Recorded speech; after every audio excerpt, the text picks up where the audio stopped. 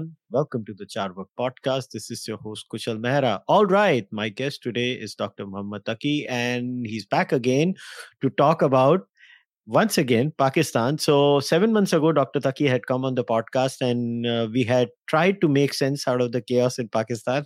7 months down the line, Dr. Taki is back on the podcast, and I am not able to understand things again in Pakistan. So, first of all, Dr. Saab, podcast पे आने के लिए बहुत बहुत शुक्रिया. यहाँ पे बुलाने का बहुत शुक्रिया कुशल. आपको, आपके सुनने वालों, देखने वालों को बहुत एहतराम. So, Dr. Taki, let's start with this. Okay. So, when we had recorded it last time, I think it was a couple of days before Imran Khan, who is now the former Prime Minister of Pakistan, his government was going to fall. And so maybe we can start from there. So, okay, the no confidence motion was set through. The Supreme Court did what it did. And then obviously the votes were in, and Mr. Khan's government was obviously had fallen, and since then Shahbaz Sharif and has become the new Prime Minister of Pakistan, and now there is a new series of events. But rather than me talking about it, I just want to hand it over to you. Please unpack what's happening over there. Well, I guess what is happening is that we have descended into further chaos since April. And I suppose if we meet again in about 6-7 months, we might be going down the rabbit hole still more. What has transpired is that army wanted to get rid of Imran Khan, their chosen boy, that they had installed with much fanfare as the so-called hybrid regime. And the plan was that they would install him, fix the economy, and from there on they'll live happily ever after, at least for 10 years. That was the Imran Khan project, and it was tied to General Qamar Javed Bajwa doctrine, in which he wanted to have some manner of a geo-economic relationship with the neighbors, and so on and so forth. What transpired actually was that it was basically a marriage of convenience. The army has been at the Imran Khan project for almost over a decade now. They formally launched him in October 2011, but he has always been their boy. And in the process, army and Imran have convinced each other that they are great for each other, and together they can deliver. And all these fussy traditional politicians like the Zardaris and Bhuttos and Sharifs and Wali Khans and various other players, they are corrupt, they are no good, and only a lean, clean, mean type of politician can run the show. But when the rubber met the road, the fact was that Imran Khan is an inept man, as a person who was practically handed the government on a platter. He could not run the show. His team was poor, and it was essentially the same chips of the old establishment bloc that the military establishment had put together for him. So that was a non-starter. But when it started to hit the fan, and eventually it boiled down to a point where the army felt that their own salaries might not be paid after 3 or 4 weeks. That's when they started getting flack from the street as well, that, well, you brought him and it's your responsibility. And the traditional politicians quite suavely challenged the army at their own turf. That's what really brought about that Imran government collapse. After that, the army's recalibrated expectation was that the coalition government would either be able to turn the economy around fairly quickly, and they also sort of wish that Imran will go away. And many analysts, pundits, including myself, were of the view that Imran might not be able to stage a comeback unless there is significant support from the army. And I think that's where the army and the pundits both miscalculated. That this Project Imran Khan, which was sold in Pakistan's middle classes around the country, urban phenomenon, its biggest and most ardent buyers were within the army.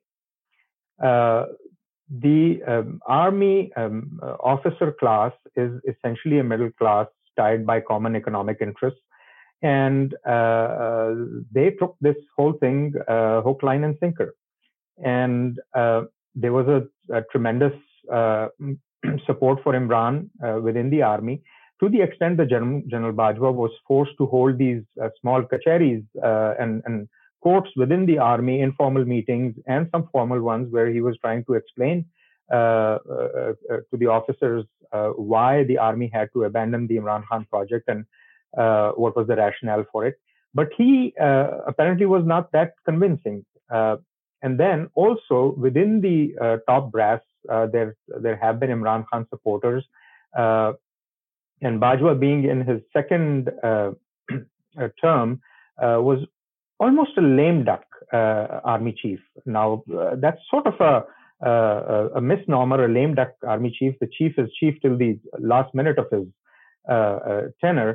But Bajwa and Imran, since they had hobnobbed together, they had a lot of dirt on each other. They have been in this together, and Imran was not shy to openly, first through innuendo, challenge the army, calling them neutrals, then smearing them as traitors by calling them Mir Jafar, Mir Sadiq, throwback to the generals from Bengal and Mysore who sided with the colonial British and East India Company. I mean, that was quite a remarkable move. And now the army was being challenged on its own turf. And Imran had a groundswell of support, not really on the street, but in the social media and in the chattering classes and the urban middle classes. His support was there. On top of that, he consolidated it through some electoral victories as well. So now you had an Imran Khan phenomenon, which was challenging the army, but only to the extent that a populist or a neo-fascist would do. That, well, it's not about recalibrating the civil-military relationship, but it is a gripe of a estranged lover that why have you abandoned me for someone else? I want you to reconcile. Let's make up and get back together. And in this whole process, Bajwa is the bad guy, and what I call the traditionalists within the army versus the adventurous. Imran wanted the adventurous to install him back. And to that extent, he even tried to push the buttons where some of his lieutenants were, civilian lieutenants were calling for the army to not obey the orders and so on. So this was really uncharted territory in terms of where Pakistan Army has experienced challenges from. Colonel's coup and brigadier's coup are not quite the thing in the Pakistan Army. There have been a few instances in the past, but in distant past, where the army brass threatened enough that it had to take action. So that's what has evolved over the last several months, and Imran took to the street, starting his long march. It never really got traction. The main traction that he has received is in the media narratives. And he has used the social media as a force multiplier quite remarkably, and trolling the army to the extent that they had to come out and actually hold a joint press conference by a Director General of the ISI and Director General of the Inter-Services Public Relations, the two generals, unprecedented move. And despite that, they just could not touch the man. I mean, an ordinary politician, let's say from what is considered periphery in Pakistan, say a Baloch, Pashtun, or a Sindhi, would have been hung high by now. Even today, there is one Pashtun politician, parliamentarian, Ali Wazir, who's laboring behind the bars for the last 18 months. He has been cleared in every FIR lodged against him, but even today, after the court releases him, they charge him with another and put him away. So it's not that the army became neutral, it only became apprehensive where it was being challenged within its own ranks, within the Punjab province by a Punjabi man, a Punjabi politician. So that's what has transpired. Then over a period of time, other events sort of bolstered Imran's position. There was a journalist, Ashraf Sharif, who was killed, and Imran capitalized on that, and he sort of pinned that on the brass, naming a Director General of the ISI's internal wing, DGC, by name. Then Imran, there was an attack on Imran's Jalsa Jalus, in which he got injured. One person died. He pinned that on the DGC. So these are really unusual times that we are living in. On top of that, 29th of November is when the baton has to be passed on by the army chief. So that remains in the play. Imran has his favorites, and he also has his sort of villains in the brass, who are the senior most general is General Asim Munir, who is supposedly the person who, as DGC, had confronted Imran about corruption from within Imran's own household, and Imran does not like him at all. So this is all in the play. He tried to convince Bajwa and the others to get rid of Shahbaz Sharif government, call for snap polls, new elections, and that has not materialized. On the other side, even though the civilian dispensation led by Shahbaz Sharif has been lacking in a counter narrative, but the patriarch, Mian Nawaz Sharif, sitting in London, he has dug in and he told his brother not to dissolve these. First, he wanted the brother not to take the government because it was a hot potato. Nobody wanted to handle the economy itself. Then he told the brother to dissolve the government because it was way too problematic to handle. But after Imran built the pressure, Nawaz Sharif's position has been that now that we are in it, we'll see it through. Let's stick to it. Army can't do a thing. Imran can't do a thing. Let's tear them down. So that's kind of where we stand on the eve of the transition in the Pakistan Army. So if I was to understand this summary, by the way, it's a wonderful summary and thank you very much. But so this seems like a war of narratives, if I was to understand it correctly, Dr. Taki? So yes, the fundamental issues have been lost in these narratives. Pakistan went through this incredibly biblical proportion floods. After that, we continue to have human rights problems. We continue to have issues about civilian rights, and there's a movie being banned in Pakistan at the moment. So all these issues were put aside, where three sides were playing: the sitting government, the army, and Imran Khan. And Imran Khan's narrative is, well, I'm the only person who needs to be in the government, who has to be in the government, and army has to bring me back. So this is where it is being fought. It is really not even a street battle, but yes, at electoral level, like I alluded, Imran contested 8 seats, won 7, which boosted his morale and standing. So it is not really a traditional political struggle of sorts, where a political party or a movement comes out, mobilizes the street on issues of economy, other things. It is basically a power play in which the army's own chosen boy has gone rogue, in a sense, but only so rogue that he targets a few generals, not the army's traditional role in Pakistan's politics, which is very much still there. Like I said, they just put away a Pashtun MNA on a flimsy FIR. So it's not that the army became apolitical; it's just calibrating its moves. So what I find very interesting is, I don't know, Mr. Imran Khan has been on a few Western media channels talking about this. So let's focus on this assassination attempt that Mr. Khan claims that has happened on him, and where I think one person unfortunately also died in the attempt. And if I understand correctly, Mr. Khan was shot in the leg, or his leg got injured in the entire process. Now, he's gone there and he said, I have said this 3 months ago. They're going to raise the blasphemy charge against me, if I remember correctly. Yeah, well, the name of the lady who was interviewing him, if I remember correctly, was Becky. If I remember, it was Becky who was interviewing him. And he said, I had given names. I'm going to give three names.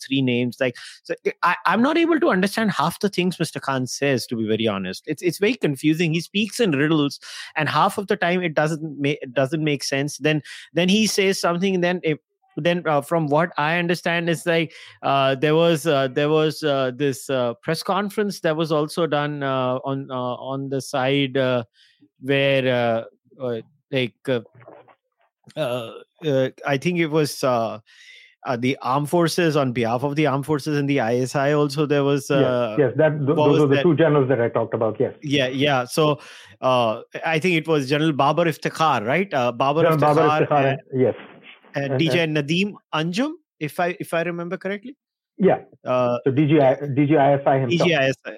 Yeah. So they did this thing, and like, so what do you make of this entire assassination attempt on Imran Khan itself? Like, he says that they're going to drum up fake blasphemy charges against me and they're going to assassinate me. Now, he never says who's the they. Like, who is this they he keeps talking about?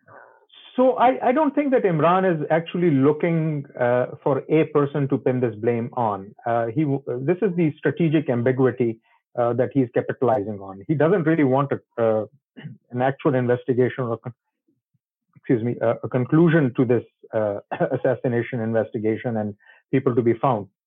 It just helps his narrative that now that he's in his assumption, the underdog, the big bullies are out to get him, and they wouldn't even stop at anything, and they would try to even assassinate him. Now, mind you, and the listeners, that Imran is one of the most notorious politicians who have used religion in Pakistan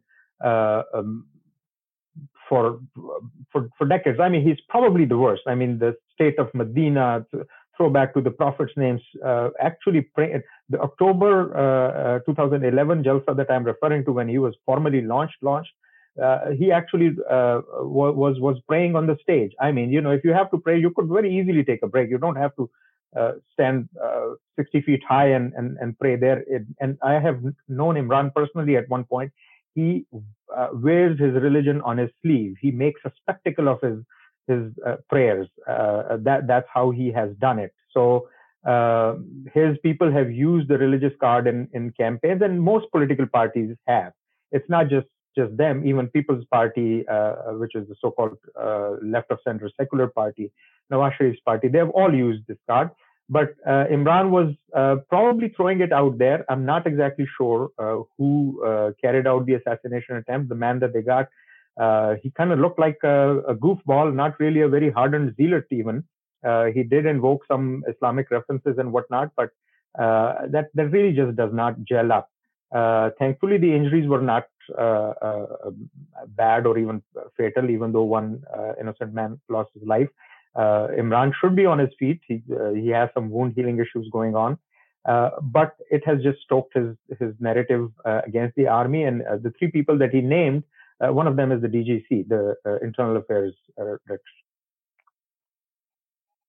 So now this takes me to, like, do you think Imran Khan has, let's say, okay, just a hypothetical scenario, has Imran Khan polarized Pakistani politics successfully? Do you think? I think Imran Khan and before him, in 1970s we had Zulfikar Ali Bhutto. They are the type of populist leaders in very different ways. There is obviously no comparison. I don't want to be getting caught on the wrong foot here. Bhutto Sahab was a league apart, but a populist nonetheless. And he was a politician where it was either anti-Bhutto or pro-Bhutto. He had a polarizing effect. Imran has done that too, a polarizing factor, and very vile one. And I always refer to sort of his sportsman mentality, which was buttressed by the military mentality, where both of them have zero-sum games. It's a win or lose for them. There is no middle ground, which is the heart and meat of politics. Politics is the art of possible, not of having it all by yourself. But this is how Imran has been as a person, and this is how Imran has been as a politician. And his narcissistic tendencies have evolved into fascist tendencies. What he's trying to do is essentially an evolution from a populist to a fascist, or even a Ba'athist-style move, where you actually have the armed forces and armed groups at your beck and call. Mind you, even Bhutto Sahab tried to do that. He actually raised what was called a Federal Security Force, FSF, a notorious outfit. So these are the tendencies which point towards not a democratic type of movement, but a very fascistic, authoritarian type of regime that he seeks. But yes, he has a very devoted following, like most fascists, neo-fascists have had over the years. They keep the narrative very nebulous. Like you said, who's they? What are we talking about? There was this American conspiracy that they just weaved out of thin air. Really, I mean, it was a hoax. I mean, जिस functionary का उसने नाम लिया है conspiracy, उससे तो कोई चाय भी नहीं मंगवाएगा बेचारे से. So, I mean, really, if CIA had to do it, Imran is no Mossadegh.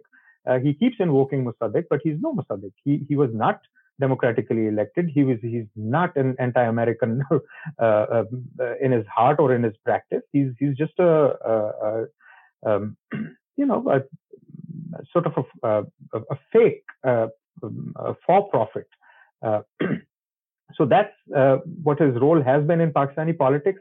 Where we are going with how he has tried to drive this wedge into and between the army brass, that's kind of fascinating.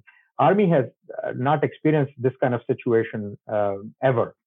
Army launched coup d'etats against Bhutto Saab and other civilian governments in the past, where there was clearly the army narrative and there was the civilian narrative. A couple of attempts where political parties tried to or toyed with the idea of triggering a coup within the army. They were met with swift resistance and they were just quashed quickly. So this is unusual stuff that is happening.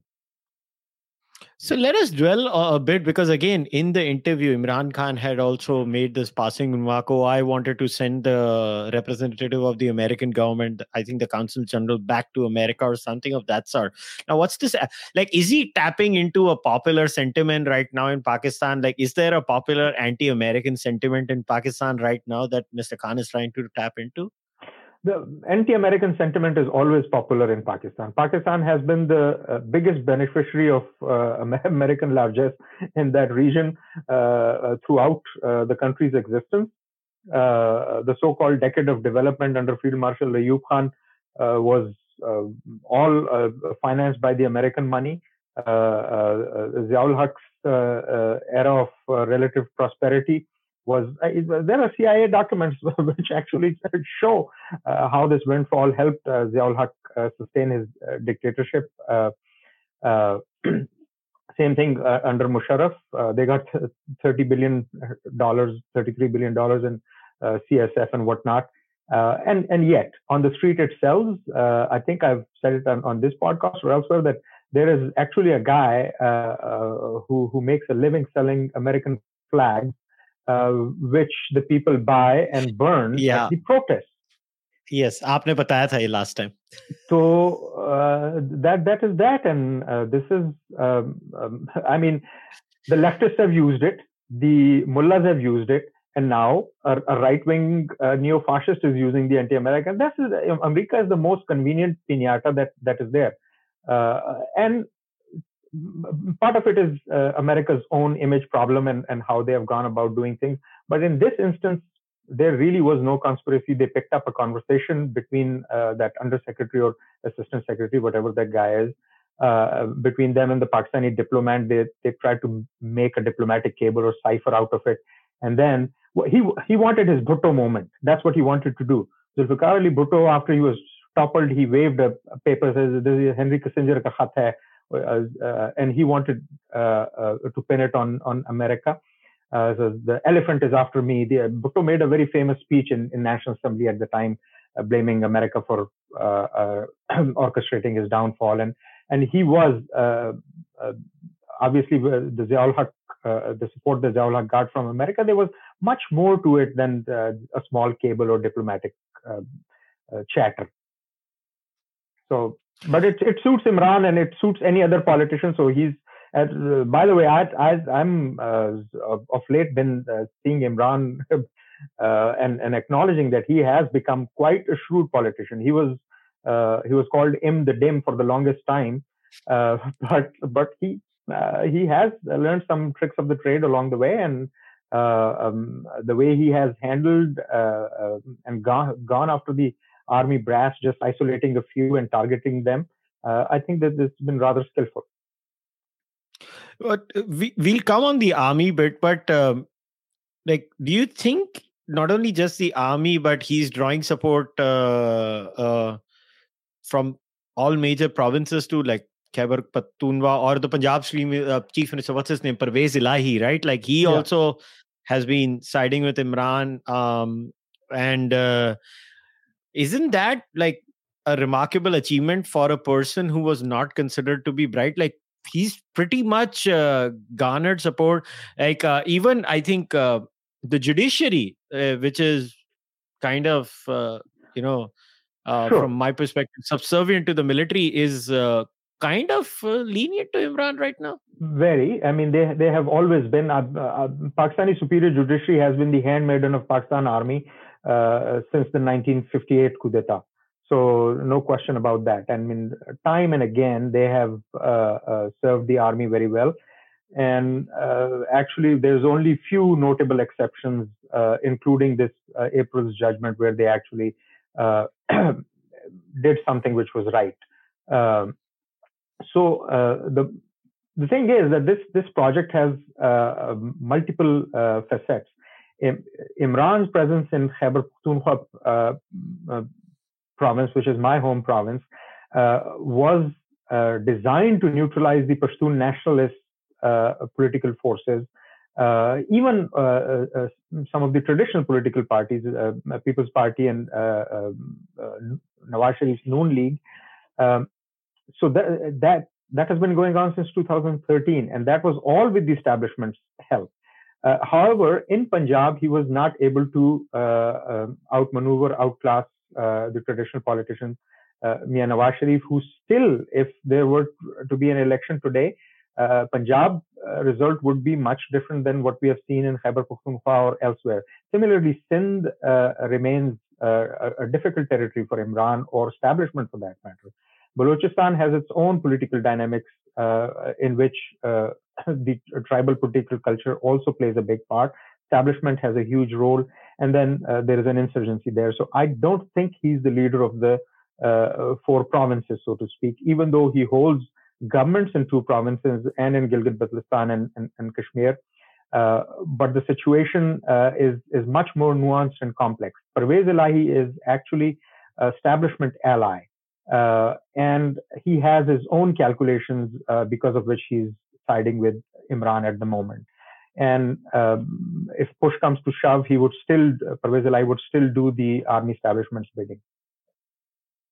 Okay, but in so you mentioned Punjab. Like obviously, Imran Khan's major base is Punjab, and the Pakistani army also has a major affiliation when it comes to things in Punjab. So doesn't this bring a very interesting clash that the Pakistani army, when it comes to using force, tends to use force most of the time, but now, like, what do they do with the Punjab conundrum? Because clearly Imran Khan has a huge support base over there. So, absolutely, yes. And before that, when Mian Nawaz Sharif was challenging General Bajwa not too far from his hometown, Bajwa felt the heat.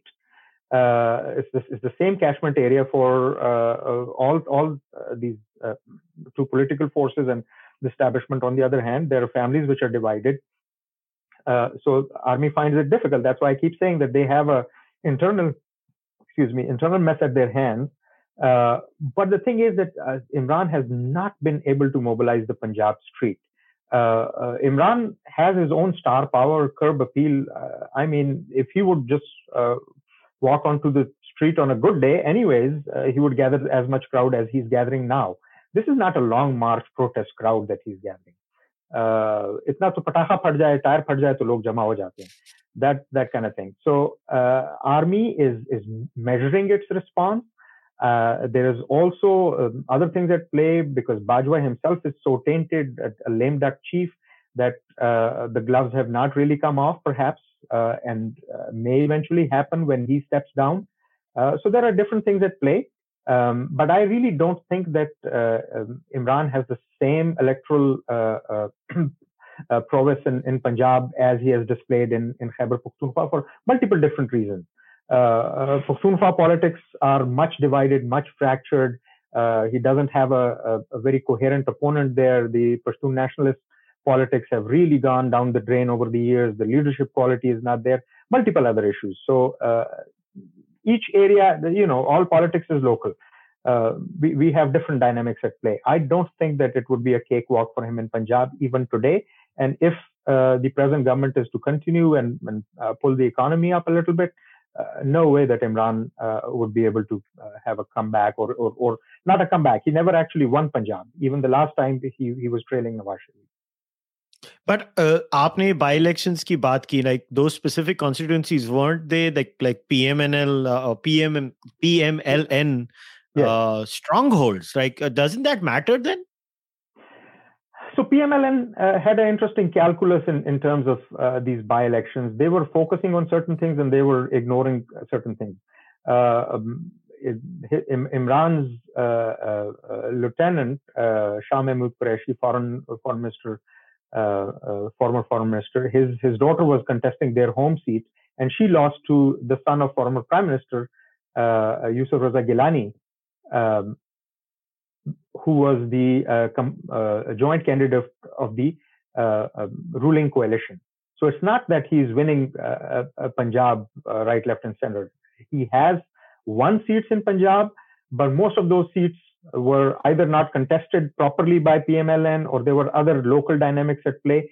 On top of that, Imran contested himself. The seat that he lost was in Sindh, and then Shah Mahmood's daughter, I think her name is Meher Bano. She lost that seat. So when Imran is not contesting himself, the dynamic is different. That is also another thing. He was contesting 8 seats himself.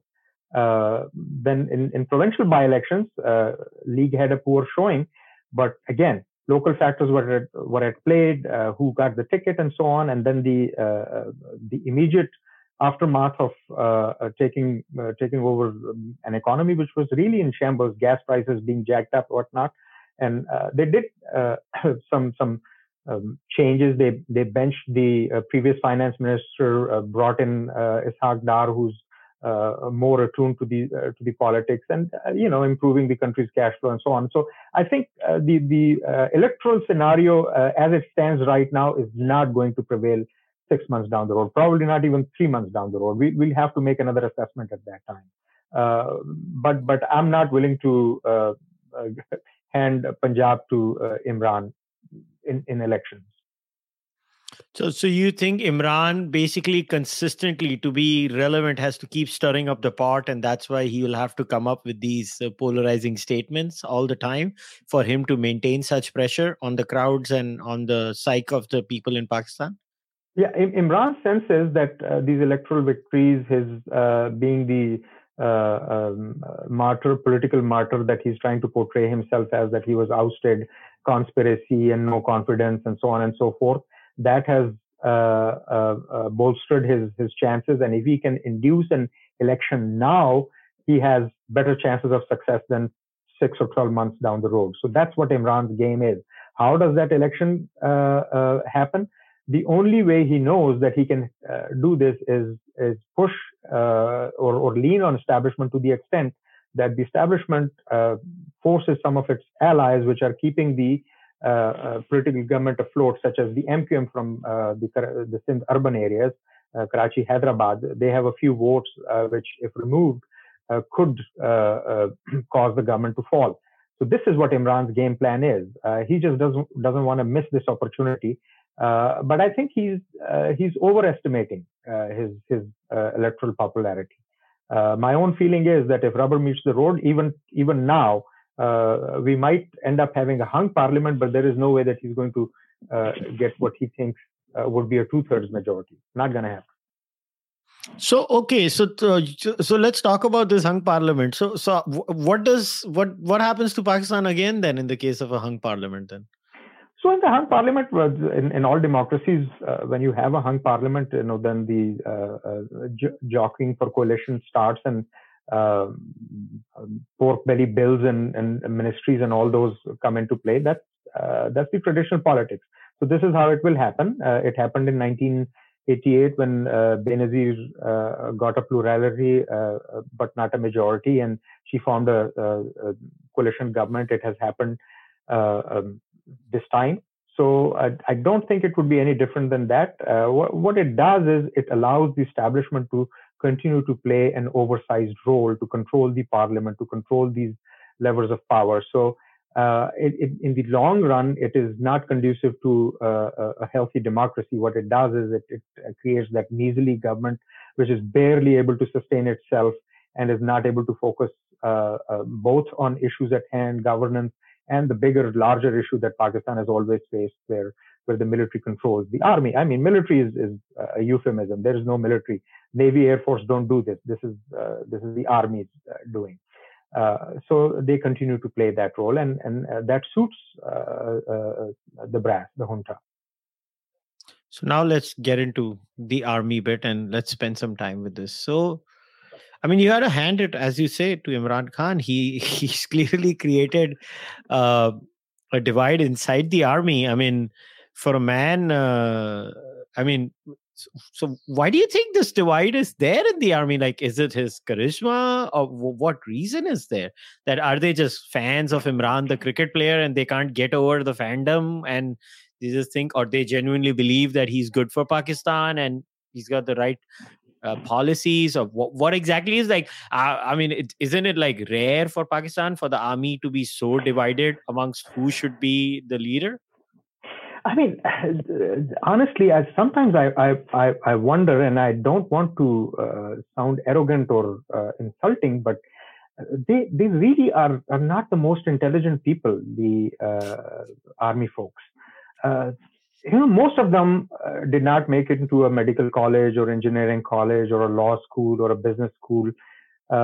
They did whatever 10th, 12th grade of schooling, and after that the drills and whatnot. Their strength has come from an institution that was built by the British 120, 130 years ago, and the institutional inertia and the sheer usurpation of resources and power. Intelligence and nuanced understanding of the things has never been their forte. When you, I don't get to talk to too many serving generals, but the moment they retire and they open their mouths, they just are exposed instantly. Some of the people that you see, I mean, these are the people that, I mean, I would probably not give them a Kenchi, let alone a gun to handle. So is that a surprise that they are actually buying the poisonous potion that they have been trying to sell to rest of the country for decades? There is no surprise. This is exactly the Pakistan studies curriculum that they have been teaching people. This is exactly the political narrative since Zia, depoliticization of the common Pakistani, smearing the traditional politics, calling them fussy, problematic, corrupt over the years. They have started believing their own lies. This is how it has been.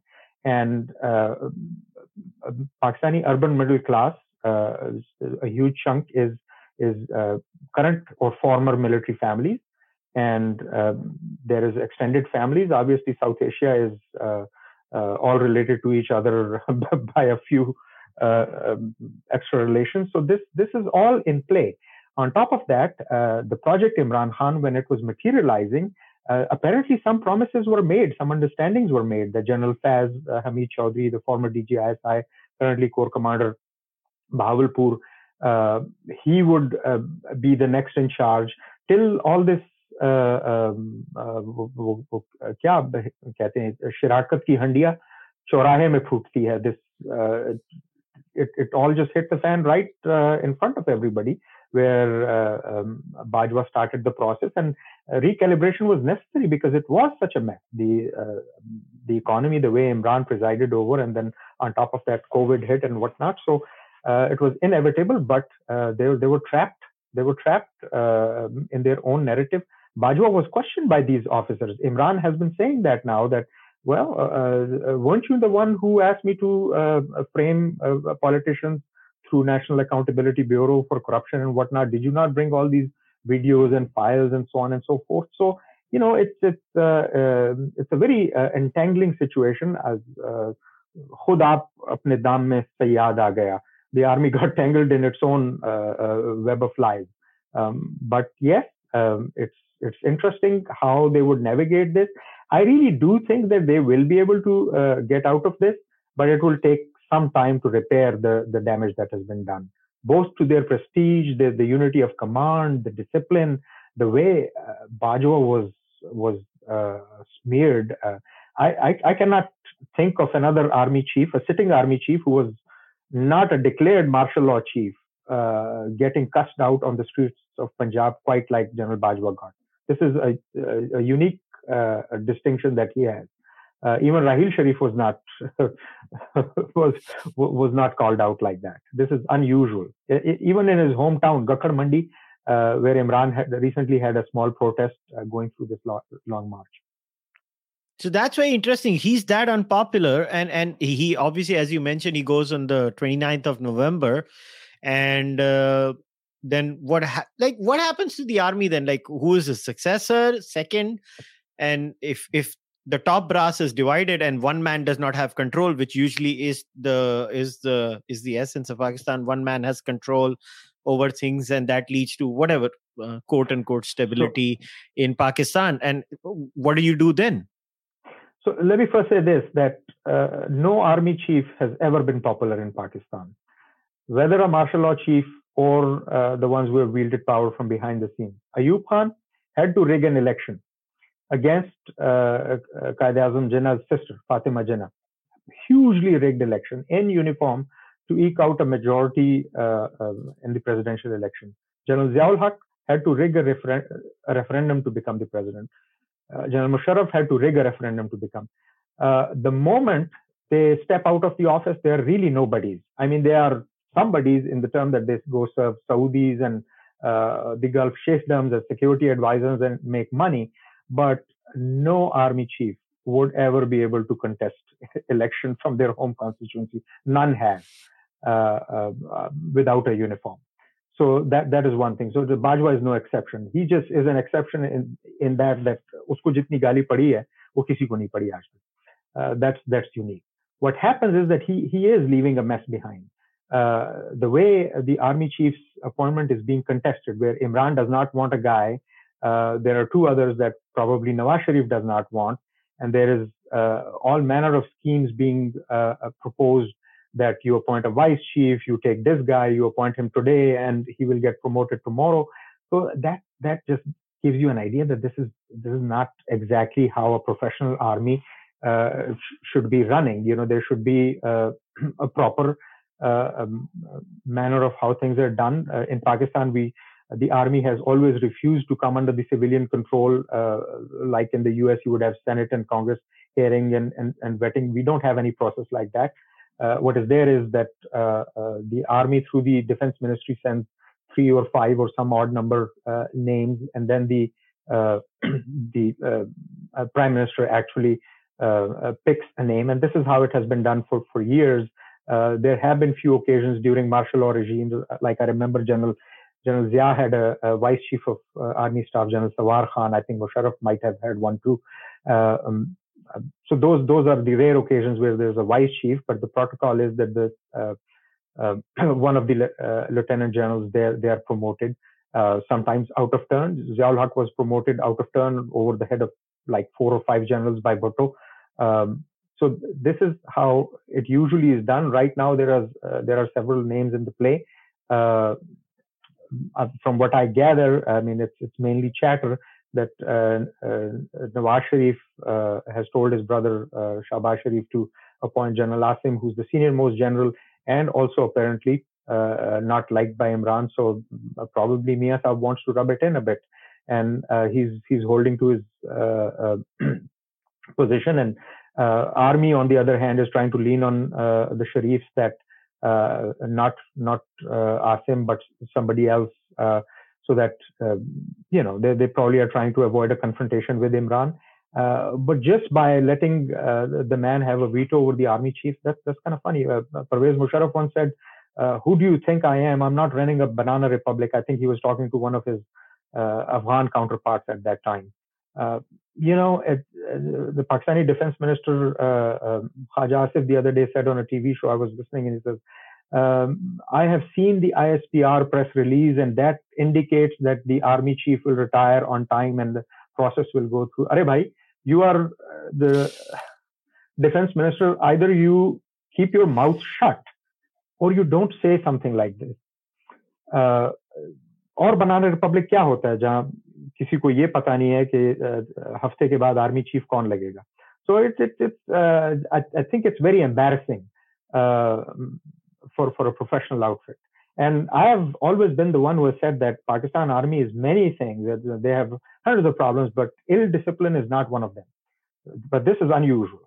I have not seen anything quite like this before. तो इमरान खान को मानना पड़ेगा कि इमरान खान ने Pakistani army जो उनका stabilising force था, so called stabilising force of Pakistan, उसको भी हिला दिया. मगर फिर क्या इसका इवेंचुअल सॉल्यूशन क्या? I mean, is there going to be a coup now in Pakistan? I don't think so. I don't think that there will be a coup. I think it just leaves a bad taste in everybody's mouth. Eventually, there will be a chief. Chief will be appointed, and people will move on. Once Bajwa is trotted out, I have a feeling that army is probably going to react to Imran. They have a very long institutional memory, and what he has done to the army's name is unusual. I don't think that they can forget what has been done. They are mollycoddling him for now, and I'm sure he has his fan club and everything. But there are others who probably would like to get back at him at some point. I cannot see this going down a coup d'etat route. I seriously doubt anything of that sort could happen. There will be a chief, whether it is to Imran's liking or Sharif's, I don't know, but probably someone from among the senior most tier. There is another proposal that retire the whole batch and get from the next tier. But army will have to get its act together if it wants to be taken seriously, not as a fighting force but as a political force. I think it has really taken a good hit. The irony of Pakistan is that you had to mention this, that it is not a fighting force, but it is a political force. I mean, I don't know how to say this. As an Indian, I find it so weird to hear. Well, it can run great proxy wars. It is really fantastic at that. But so far, we have not tested the army itself in the battle for a very long time. So. Yeah, it's fascinating. Like I mean, the kind of turbulence that is going on in Pakistan right now, I mean, the statements that come out, the things that we only see a trickle down filtered version, right? I mean, follow a bit of news, read a few articles written by India analysts and Pakistani analysts, few things here and there, right? Like, I don't know, sir. मगर मैं आपको एक चीज पूछना चाहता हूँ तकी साहब. मैं 4.5 महीने अमेरिका और कनाडा रह के आया. मैं कुछ पाकिस्तानियों को मिला, मगर मुझे एक सेंस मिली. ये Imran Khan, why is he so famous in the Pakistani diaspora? Why do they love him so much? Middle class. All of us. I mean, when I was growing up, Imran was the icon. I for one, never really cared for him as a personality to look up to. My favorite was Javed Miandad in cricket, but Imran was a towering presence. He had the curb appeal, then he has his female fan club. So that's all of that. And during Imran's peak in cricket overlaps with Zia's era. Frustrations in the society. You have all the Islamization going on. Very few entertainment outlets. 5-day cricket test matches in which Imran, with his 22-step run up and a side-on delivery, is coming on. That he was the star. So wonderful cricketer. I remember the 1982 series when Gavaskar said that the difference between India and Pakistan is Imran. He went through us like warm knife through butter. So there is definitely that. And then he has built on that. Imran has used the social media, telemedia to his advantage. I mean, he's not the goofball that he once was. He has a, a team of slick operatives at his disposal. And also, all these troll farms and social media armies, curiously, interestingly, were built by the army and handed over to him. Two DGISPRs, essentially, their interests overlapped, and they were on the same page. Many of their operatives were the same. So it has taken a long while to develop that kind of influence. And the Pakistani diaspora that you probably hung out with, they're also the Pakistani middle class extension. It's a microcosm of the Pakistani urban middle classes. And then on top of that, since I'm diaspora, I see it up close and personal. With a little bit of affluence in the diaspora comes this arrogance कि हमको सब पता है, हम बताएंगे आपको, जो voter vote डालने जा रहा है उसको कुछ नहीं पता. वो नवाज शरीफ को, शहबाज शरीफ को वोट डालता है, उसको मालूम नहीं है.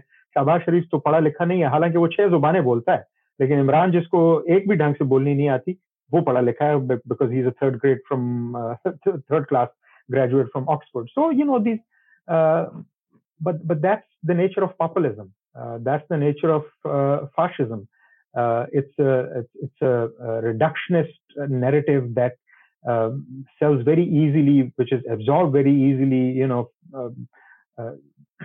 Swinging at windmills. Weimar Republic is the prime example. Were the Gypsies, the Jews, were they the real enemies? They were not. They were not. But they were easy, convenient targets. So all populists and fascists find that, and Imran has his targets, and then he has his devotees. So one last question before I wrap up today's discussion. What happens to the Pakistani economy in this entire shit show? Well, that's the $1 million question. Pakistani economy. Look, I don't think that there is any way around liberalizing trade and expanding the economic pie. And unless the army understands that part, that if the pie gets bigger, their chunk, their share will get bigger. And I think that is probably what Nawaz Sharif's team wants them to understand. Looking for these shortcuts and windfalls, China se aa jaye, Saudi Arab se aa jaye, hot money injection, all this, it works for a little bit, but it cannot sustain the economy. When your trade to GDP ratio is horrible, when your trades with the neighbor, we are at what, 170 somewhere thereabouts, you cannot pull that economy up. There will have to be a rethink about how they go about doing things. Fortunately, in the Nawaz Sharif's economic team, there are people who are very smart. There are people who actually understand this, how they sell it to the army and put it into practice. I think that is what will determine the future course of Pakistani army. And obviously, the political chaos has never suited any economy anywhere. So this has to settle down before the economy will take off. But wouldn't that be reason enough for all the sides to sit down on the table and settle this mess off? But I mean, if nobody's going to give an inch, like the army is not going to cede an inch, Shahbaz Sharif is not going to cede an inch, Imran Khan is not going to cede an inch, and then you have a devastating flood in Pakistan, which is truly devastating. And then the economy was already a shit show, and then you have this flood, and still they don't do it. Then how are the people going to react then? Well, people are suffering, but some reprieve has come their way. I think that the current finance minister, he has his priorities. I'm not an economy guy, so I won't venture into an area that is not my expertise. But the macroeconomic indicators and the political aspect of the economy, if it is handled right at the moment, I think they will be able to pull it through. Army probably is willing to give space to the government once this whole situation settles down to bring all this about. They have made their own overtures and gotten these oil facilities and so on. They have their own channels with direct channels with the Gulf states and so on. Imran is not going to give an inch. Like I said, for him, it's a zero-sum game. He doesn't see things in a nuanced manner. It's either him and his way or the highway. So I don't think that that's going to change, but the other players do understand that. It would have been very unusual for the coalition to come together the way it did come together, because not only they saw their own political future at stake, but also realistically, the Pakistani economy would not have been able to sustain what Imran was doing. He was quite literally driving it to the ground. Yeah, it's well, I can say one thing as an Indian.